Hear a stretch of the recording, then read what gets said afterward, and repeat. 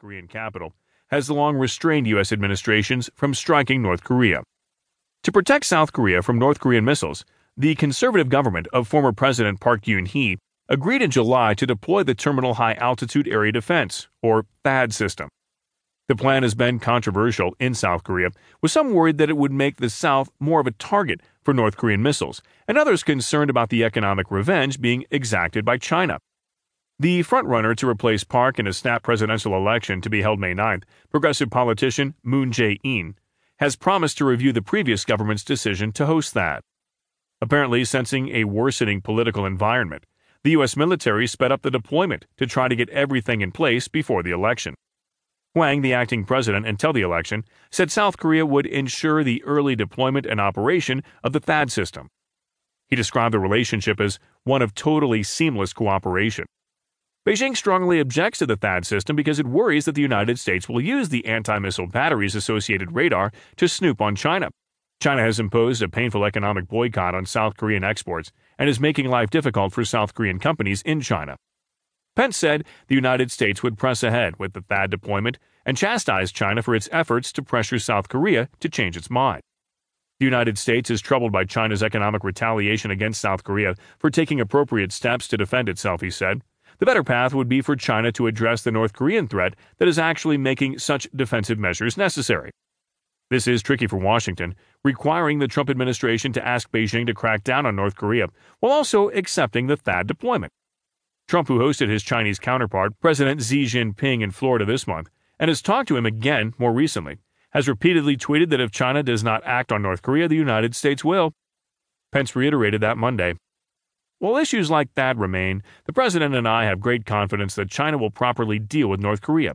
But as President Trump made clear just a few short days ago, if China is unable to deal with North Korea, the United States and our allies will, the vice president said.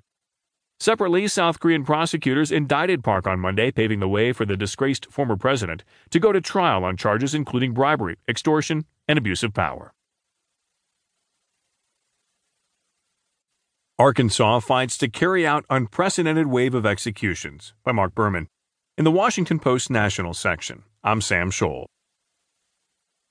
On the eve of what Arkansas officials hope will be the state's first executions in more than a decade, they faced off with death row inmates in multiple legal battles over whether these lethal injections would take place as scheduled. At the heart of the fight is an unprecedented flurry of executions that have pushed Arkansas to the forefront of the American death penalty at a time when states are increasingly retreating from the practice. Arkansas Governor Asa Hutchinson, Republican, scheduled 8 lethal injections to take place over an 11-day window, a pace unmatched in the modern era, which he defended as needed because one of the state's drugs is expiring this month and no replacement could be guaranteed amid an ongoing shortage. Hours before the first execution was scheduled to begin, fights continued on several fronts in state and federal court. A federal judge issued an order over Easter weekend staying all the executions, while other court orders had already stayed individual executions and barred the state from using another of its lethal injection drugs. Although most executions are carried out with little public notice, the scheduled lethal injections in Arkansas have reverberated far beyond the state because of the compressed timetable. Death penalty opponents criticized the scheduling, while former corrections officials urged the state to rethink the timeline, warning that it heightened the chances of a mistake. Inmates argued against the 3-drug lethal injection protocol Arkansas plans to use, as well as specific elements of their cases and sentences. State officials say their timetable is necessary, and that the inmates have used up their appeals and are trying to use the courts to dodge lawful sentences. Some relatives of victims of those killed said they support the executions after long waits.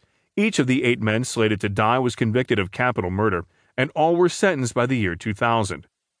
Their guilt and the justice of their sentences is beyond dispute, Arkansas officials said in a federal court filing late Saturday. A flurry of late filings are common in the days and hours before a scheduled execution, and it is likely the fight will soon make its way to the U.S. Supreme Court.